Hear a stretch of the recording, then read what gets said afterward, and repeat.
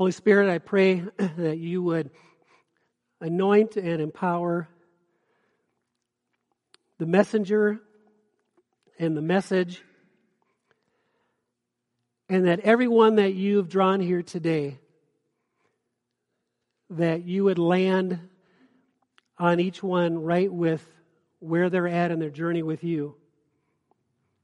I pray that you'd open our eyes, open our ears, our hearts to what your Spirit would say to us.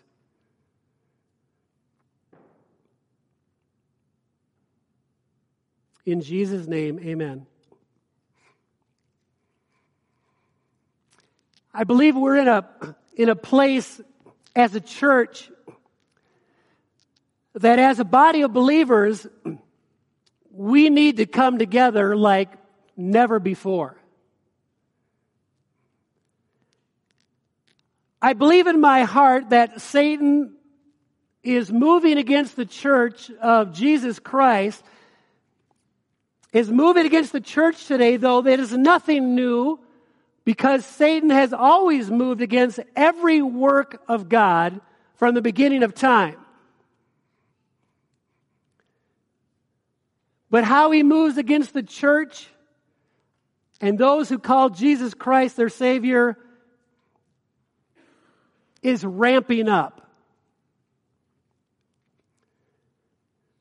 Revelations, the book of Revelation, you know this, right? There are 7 churches that letters are written to.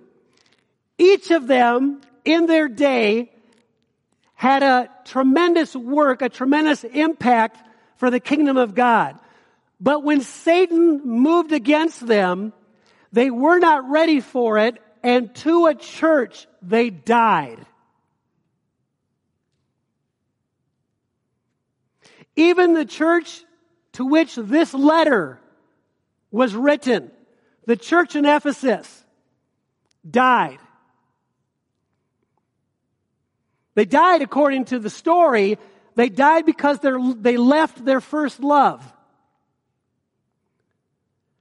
And they grew cold, and they stopped caring for each other. They stopped practicing the greatest commandment: love God, love people. Beloved, as we begin to move into this study on spiritual warfare and prepare ourselves for battle, I can't even begin to preach messages like this as your pastor. You need to hear me say, we need to be together.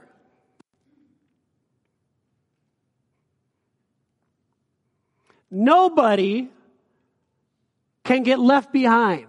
Nobody can get left out. It's not okay to have the Spirit of God bring somebody to your mind that you haven't seen for a while or something and just go, yeah, they haven't been. No. He's probably prompting you to send a text, to make a call, to stop by.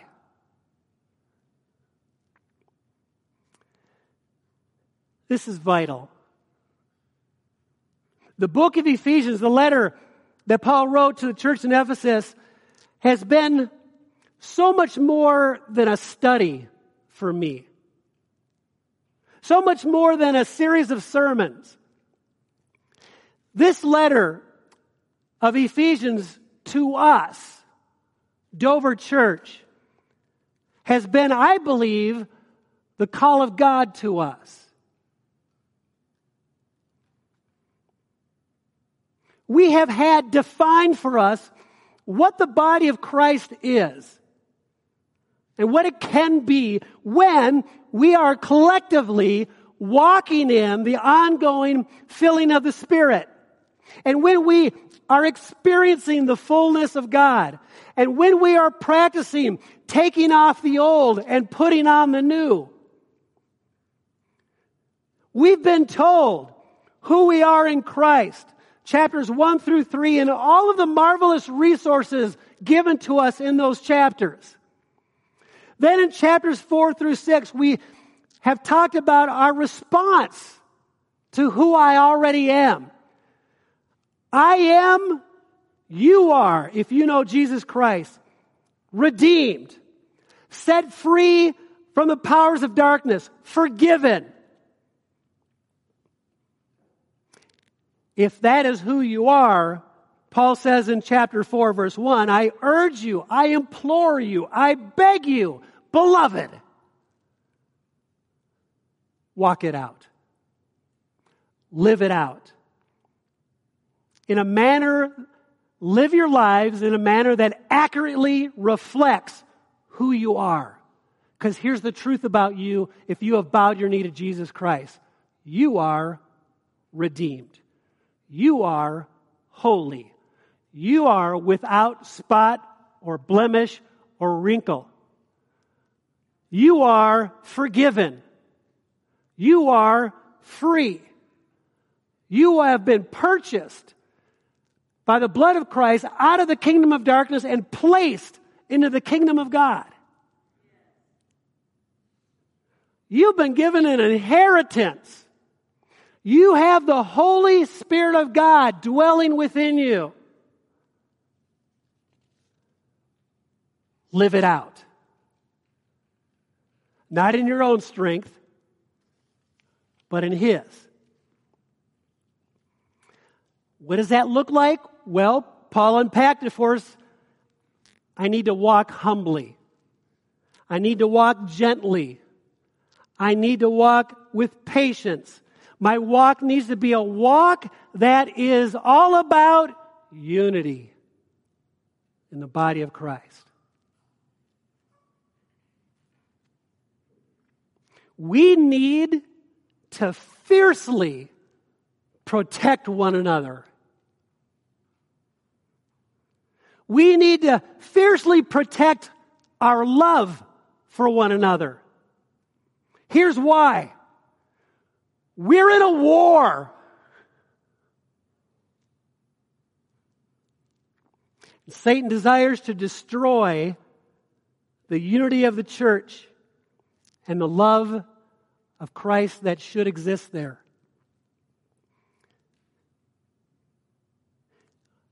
What is our walk supposed to look like? It's supposed to be a Christ-like walk. It's supposed to be a walk in the light walk. It's supposed to be a wise walk. It's supposed to be a Spirit-filled walk. It's supposed to be a submitting one to another walk. So much so that my whole desire in my relationship with you is I want to come underneath you and help you to be all that God intended you to be.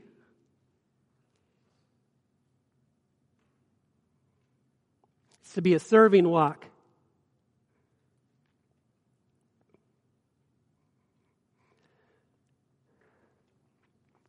To be a serving walk. If there's one, there's 50 ways as part of the Dover body that we can serve. I just want to help you out. If you're not letting God use you in a serving capacity in or as an extension of a local church, you're just not walking in obedience. He's made you to serve. Right out of Ephesians. There's all sorts of places of what that can look like for you. But in addition to all those things of what it means to walk that way, when it comes to this text, Paul says, listen, believers, if those things, to live out Ephesians 1 through 3, in the power and grace of God, Ephesians 4 through 6, if that's your desire, if you want to walk in the dimensions of walking a worthy walk, then there's a dimension that needs to be part of your walk. Not only is it going to be a love walk and a light of Christ walk and a Christ light walk and a unity walk, it is going to be a warfare walk. It's going to be a warfare walk. Because if you begin to open yourself up to the power of God, and He begins to change you from the inside out, supernatural transformation, not as much of a jerk next year as you are now, by God's grace. If you're going to move into that, if you're going to lean into His will for you and allow Him to use you to impact the kingdom of God, you are going to run right into the face of the enemy. You can't avoid that. If, however, you're just going to go through the motions as a Christian, and I use the quotes on purpose. If you're just going to come on a Sunday, sit, leave, sit, leave, sit, leave, and not allow any of it to impact your life, then you don't have to worry about spiritual warfare, because you are no threat to the enemy. He's already defeated you.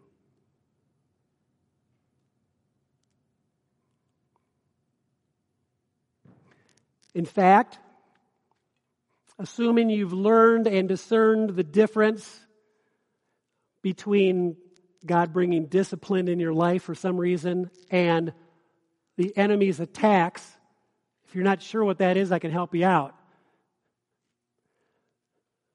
But I want you to take courage with something. When you recognize that the enemy is attacking you, you should smile a little bit.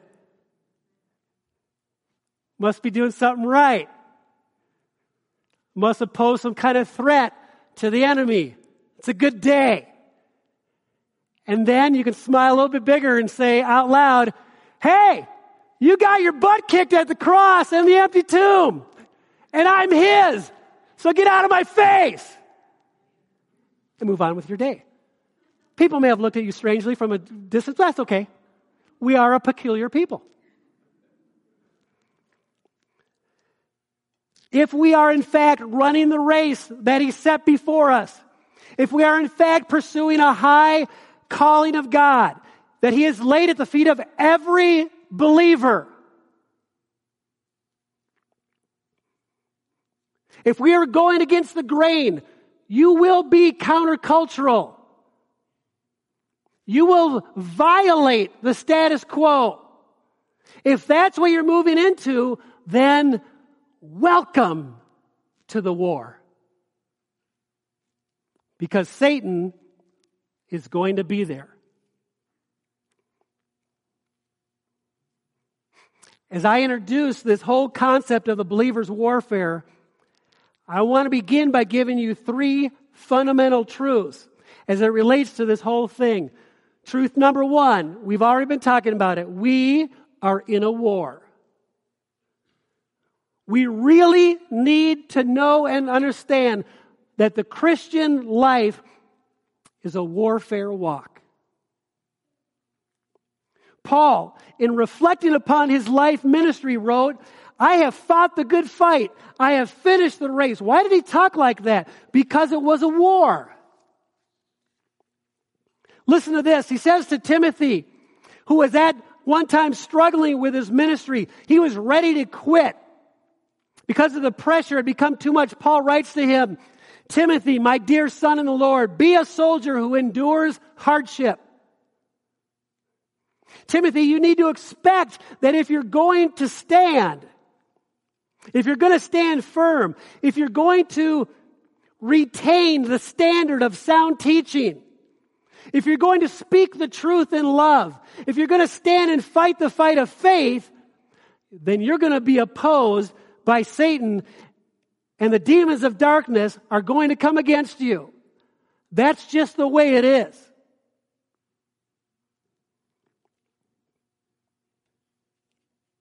Listen, the opposition from the enemy becomes the greatest as you and I as believers and as we as a church move more and more and more toward God and grow closer and closer to the truth of the Word.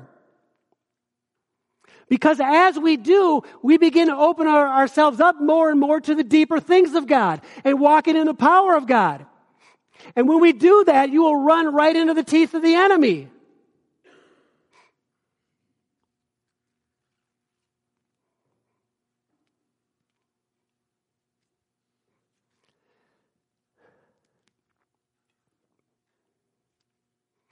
I think we're starting to turn a corner, and I really want to express, though you didn't have other options, but for the last 2 Sundays, those who came and participated in a concert of prayer and praise, I want to thank you. One of the things that is lacking, be mad at me, I don't care.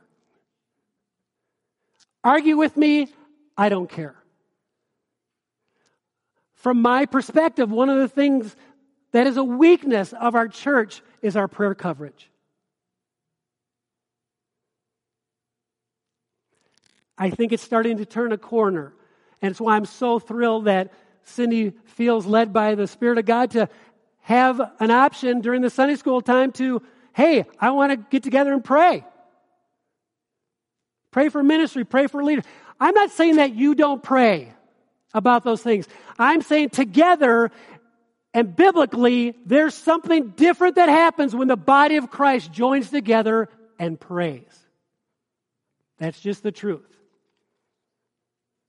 I think it's why the enemy always stirs something up, gives you something else to do when, I was going to go to prayer yesterday. I forgot all about it.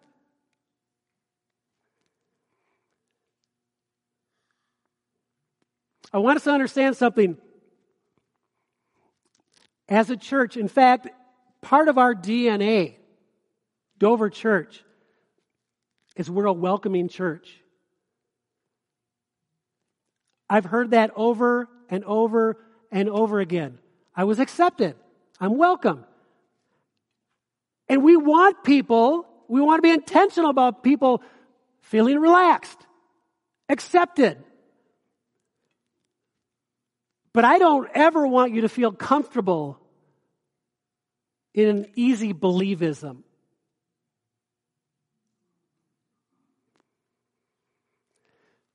We want to see people who are growing in their faith. We want to see people moving toward the deeper things of God, myself included. We want to see people move out of positions of mediocrity and away from being less than all that God has called you to be. I want you to scare the hell out of the enemy. When you get up in the morning, I want the enemy to tremble.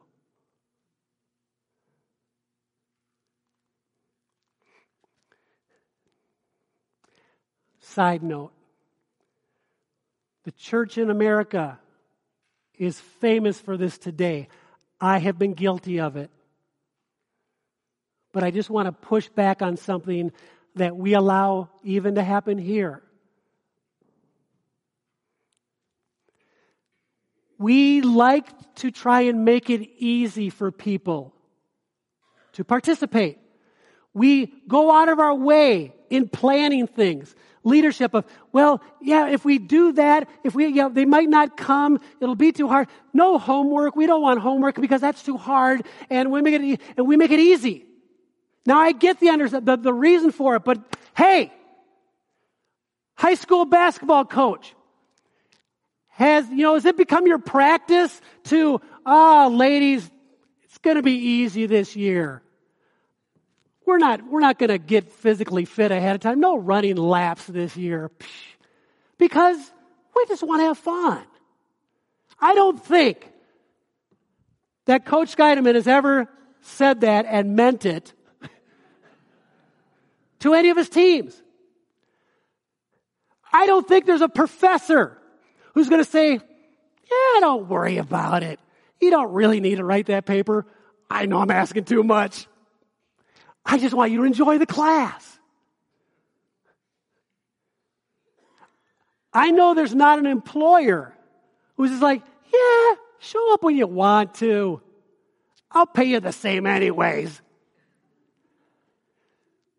In every area of life, we set a standard.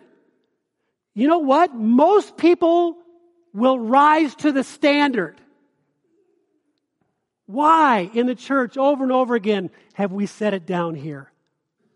You know what happens when we set it way down here? This is what we get.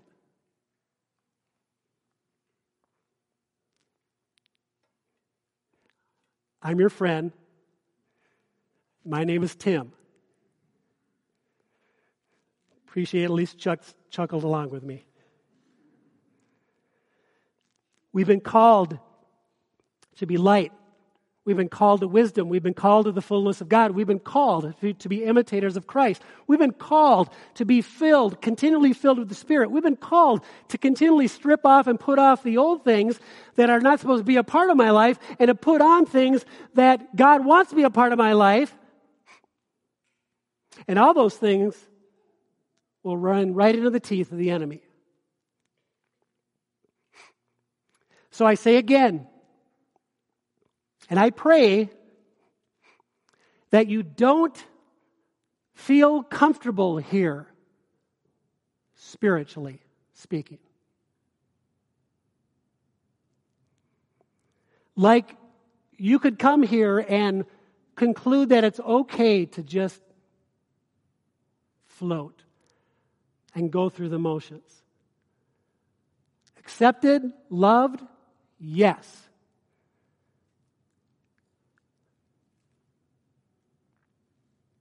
I pray that you experience the love of God here. I pray that you experience being accepted here.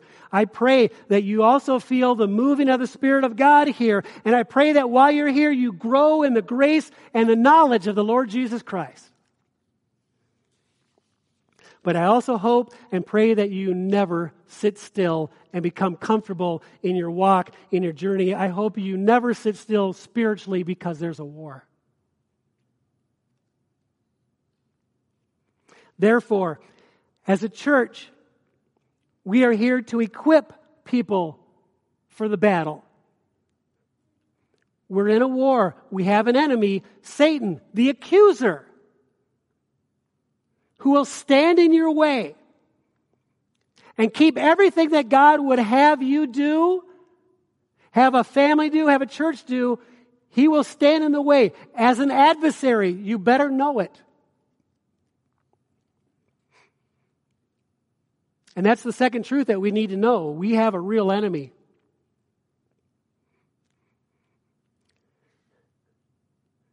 How about this for the greatest lie? To sit in a class, to read in a book, Satan's not real. Whew. What a victory. Among other things, he is known as the adversary. Literally, it means the one who resists, the one who stands in your way. Satan, the devil, and every demonic spirit is real. It's not just some word to describe the force of evil. Satan stands in the way of and resists all God is doing. The devil is diabolical. The spirits of darkness are liars, slanderers. The one who would get involved in all sorts of malicious things, get you to go and begin to get you to buy into it. We better know it. The accuser, spiritual warfare, who will come to you and tell you you're worthless. Tell you that you'll never be forgiven. Tell you that you're never going to be free. The liar that will come and say, you blew it again, he's not going to forgive you. The liar who's going to come and tell you you're a failure. Who will rob you of hope. You better know the truth of who you are in Jesus Christ. And know how to take the truth and recognize the lie and call it a lie and speak the truth out loud, or you are in a heap of trouble.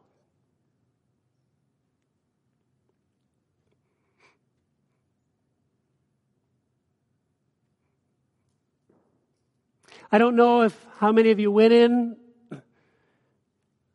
but part of the decoration that we did on purpose in the renovation of the coffee room, so that anytime you can go in there, you can be reminded of who you are in Christ. Listen, it has to become a part of you. So that when the lie comes and says you're worthless, it says, no, I am so worthwhile. Jesus Christ died for me. You blew it again. Yep, I did. And I'm going to probably blow it again tomorrow. But I am already forgiven in Jesus Christ. Greater is He that is in me than he who is in the world. You better know those things or you're in a heap of trouble. Third truth you need to know is we have a resource. Good news. We have a resource. He that is in us is far, far greater than he who is in the world. Satan and all the demons of hell are defeated. One day, they're going to be locked up for eternity. Until that day, they still get to wage a battle against you and me. They are beaten by believing, by knowing that Jesus Christ has already won the victory. There is nothing a demon hates more than to be reminded of what has already been and what's coming.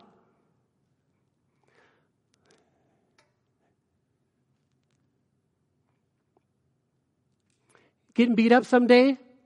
Just start talking out loud about the victory of the cross. I say it out loud because they can't read your mind. An evil spirit cannot read your mind. You can plant thoughts into it, but he can't read it.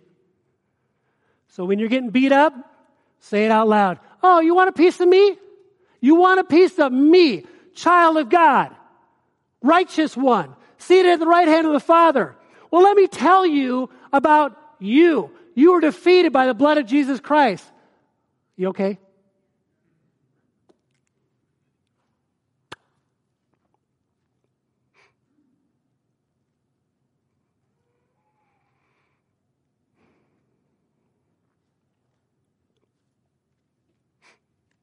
Satan is beaten by believing. That's why Paul didn't tell Timothy to just go fight the fight. He said, go fight the good fight of faith. Fight the fight of faith. The faith of what I believe and know is true based on God's word. And to tell him that he is a liar, Satan is a liar, every demonic spirit is a liar, it's his character. Every step of the way. If you are in Christ, you are seated in the heavenly realms with Christ Jesus.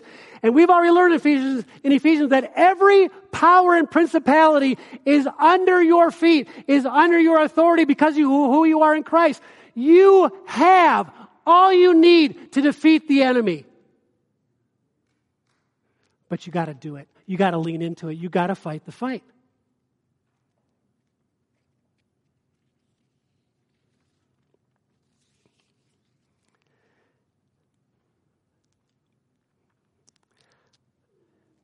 That doesn't mean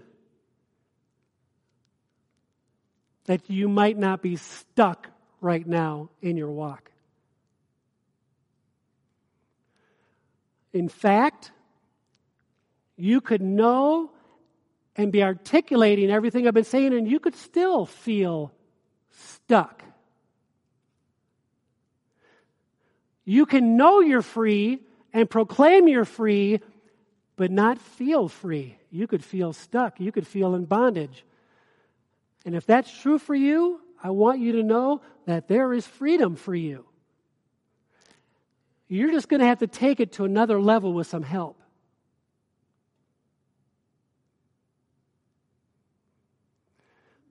So listen, if there's somebody in the room that feels stuck, you need to talk to me. Because you can be free. That's the truth. That's the truth. It doesn't matter what has happened to you in the past. You can be set free.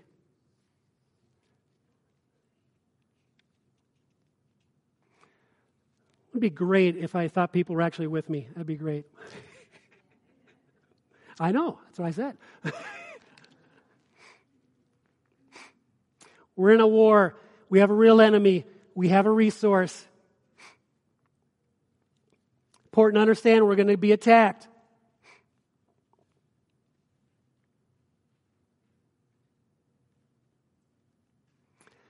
I want to give you a couple of things of how he attacks as we wrap this up. And then next week we're going to start unpacking the different pieces of the armor of God.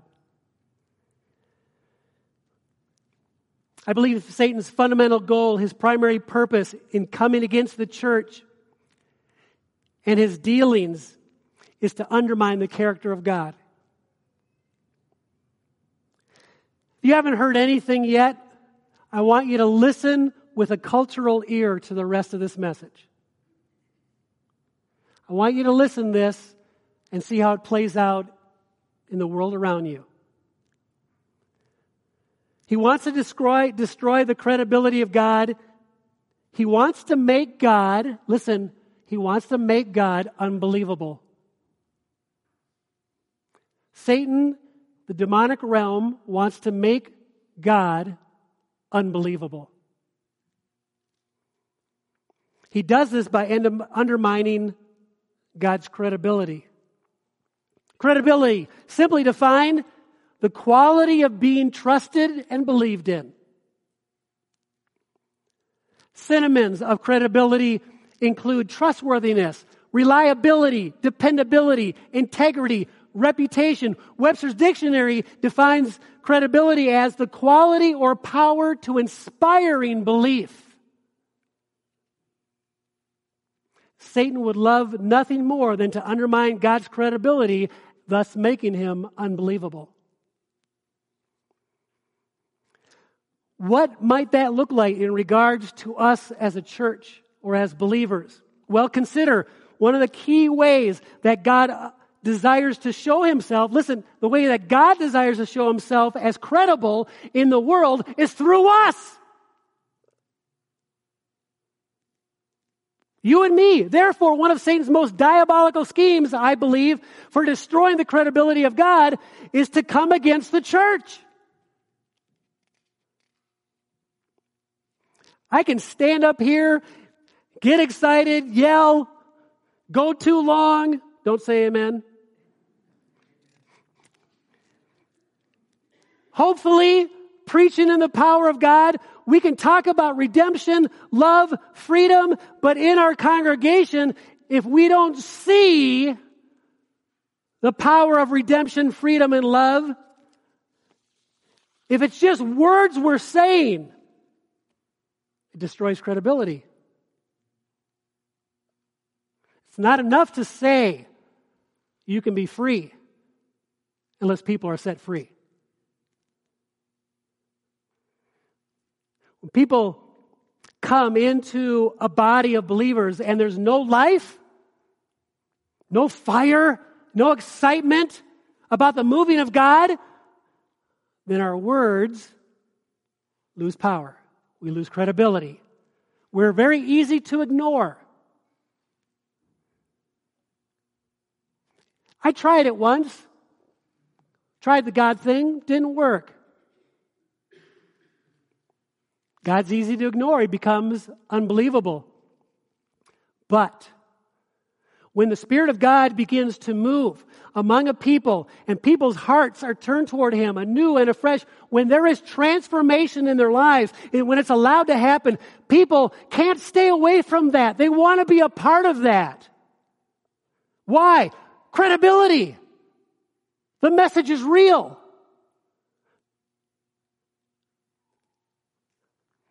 Jesus, look at his teachings. He didn't just talk about it, he demonstrated it.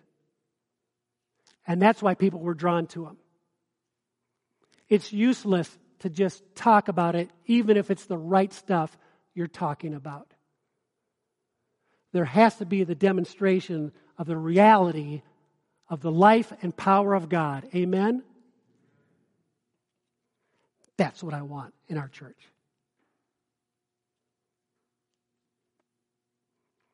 I hope that's your prayer for our church. That people would among us would not just hear a message, they would experience the message because of you.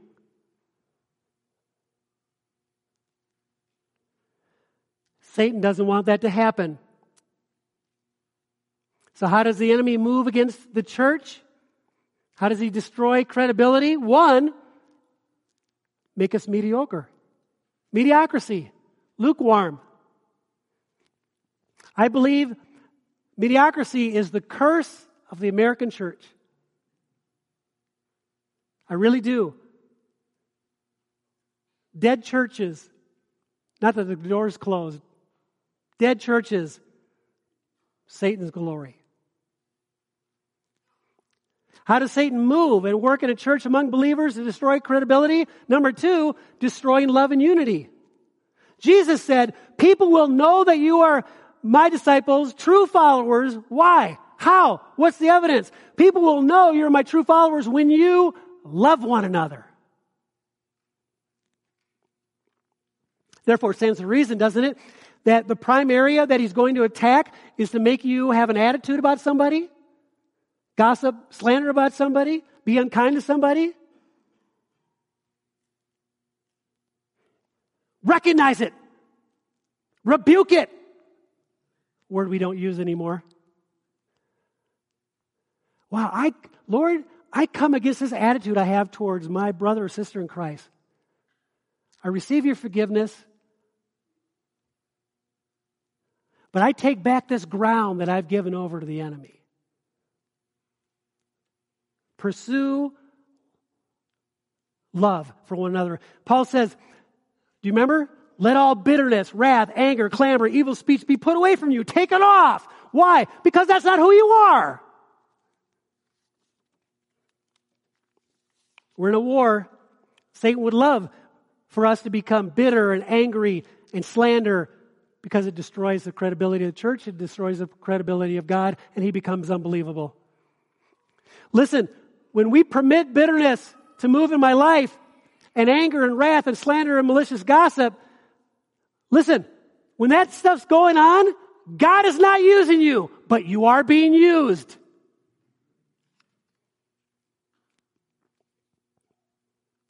Satan will move against the church.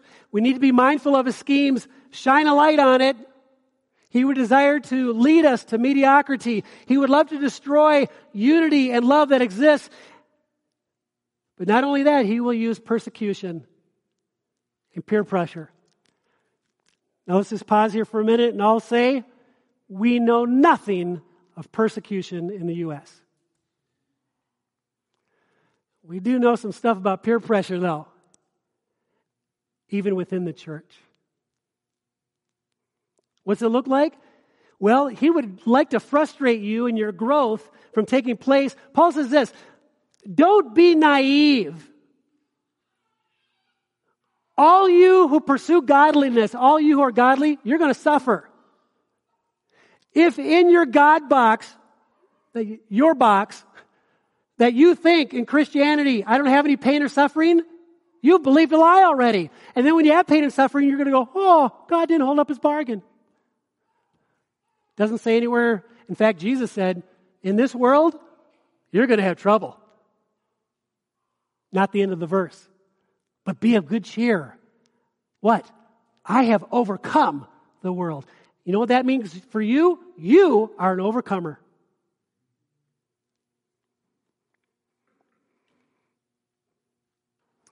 Go through the book of Acts. Every time the wind of the Spirit moves, it is followed by waves of resistance. Every time God shows up in you, just expect to get nailed. That's just the way it is.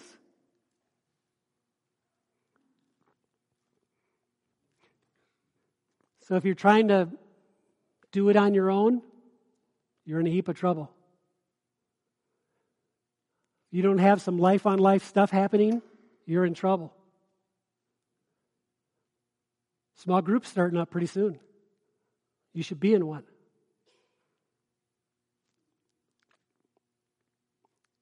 Satan does not want you to be a person of significance. He does not want you to be who you already are, because in Jesus Christ you are significant. He just doesn't want you to live it out. He'd rather you be mediocre, complacent, insignificant, lukewarm. Live that way, you won't have to worry about spiritual warfare. You will have to worry about discipline, but that's another sermon because he loves you that much. Now catch this. When you and I begin to break away from mediocrity, when you and I really begin to grow up in Christ and imitate Him, stripping off the old, putting on the new, one of the things that Satan will do, and I have seen this over and over and over again, one of the things he will do is he will use other believers to discourage you.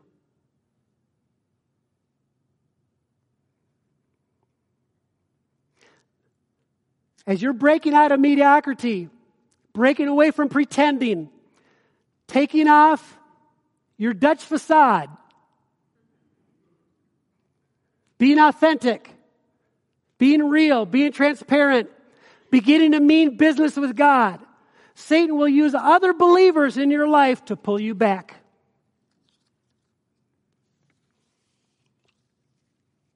Hey, you're going a little too far with this. Taking this a little too serious. God's really challenging me. No, take it easy. Don't be stressing out about that. God loves you. You're on fire for God. Satan will bring people in your lives, well-meaning people, to put out the fire. I've experienced it firsthand. It'll happen. Have you ever shared with great excitement and enthusiasm about what's God doing in your life with another believer, and they look at you like you're nuts?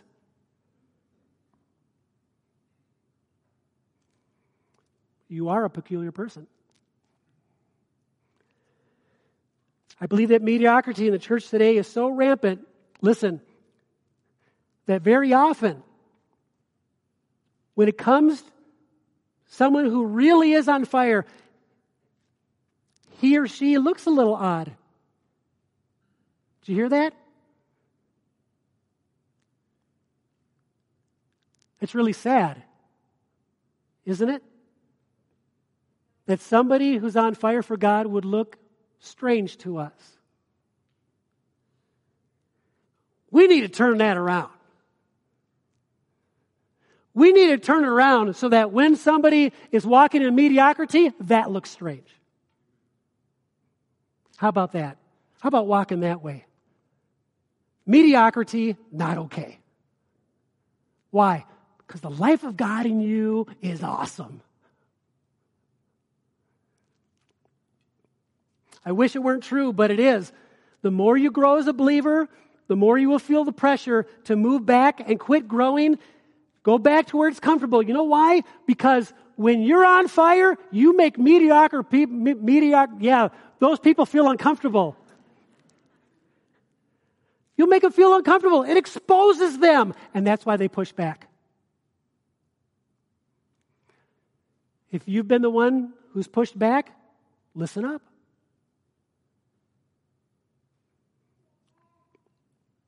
How does Satan move in a church among believers to destroy credibility? Causes us to be people of mediocrity. Breaks up love and unity. Would use persecution and peer pressure. We're going to look at more tactics that he uses as we start looking at the belt of truth next week. But again, as a way of introduction, you just need to understand we're at a war. The enemy's real. But we have a resource. I'm going to close us. Worship team had another song. I'm sorry, you guys. But it's late. We're going to go, okay?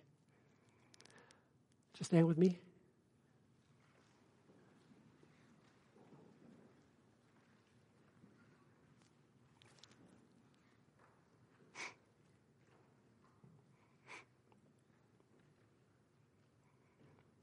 Here's the benediction. Before you walk out of this room, would you get with one person and pray? One person and pray for them for you, to fight the good fight, to stay in the battle,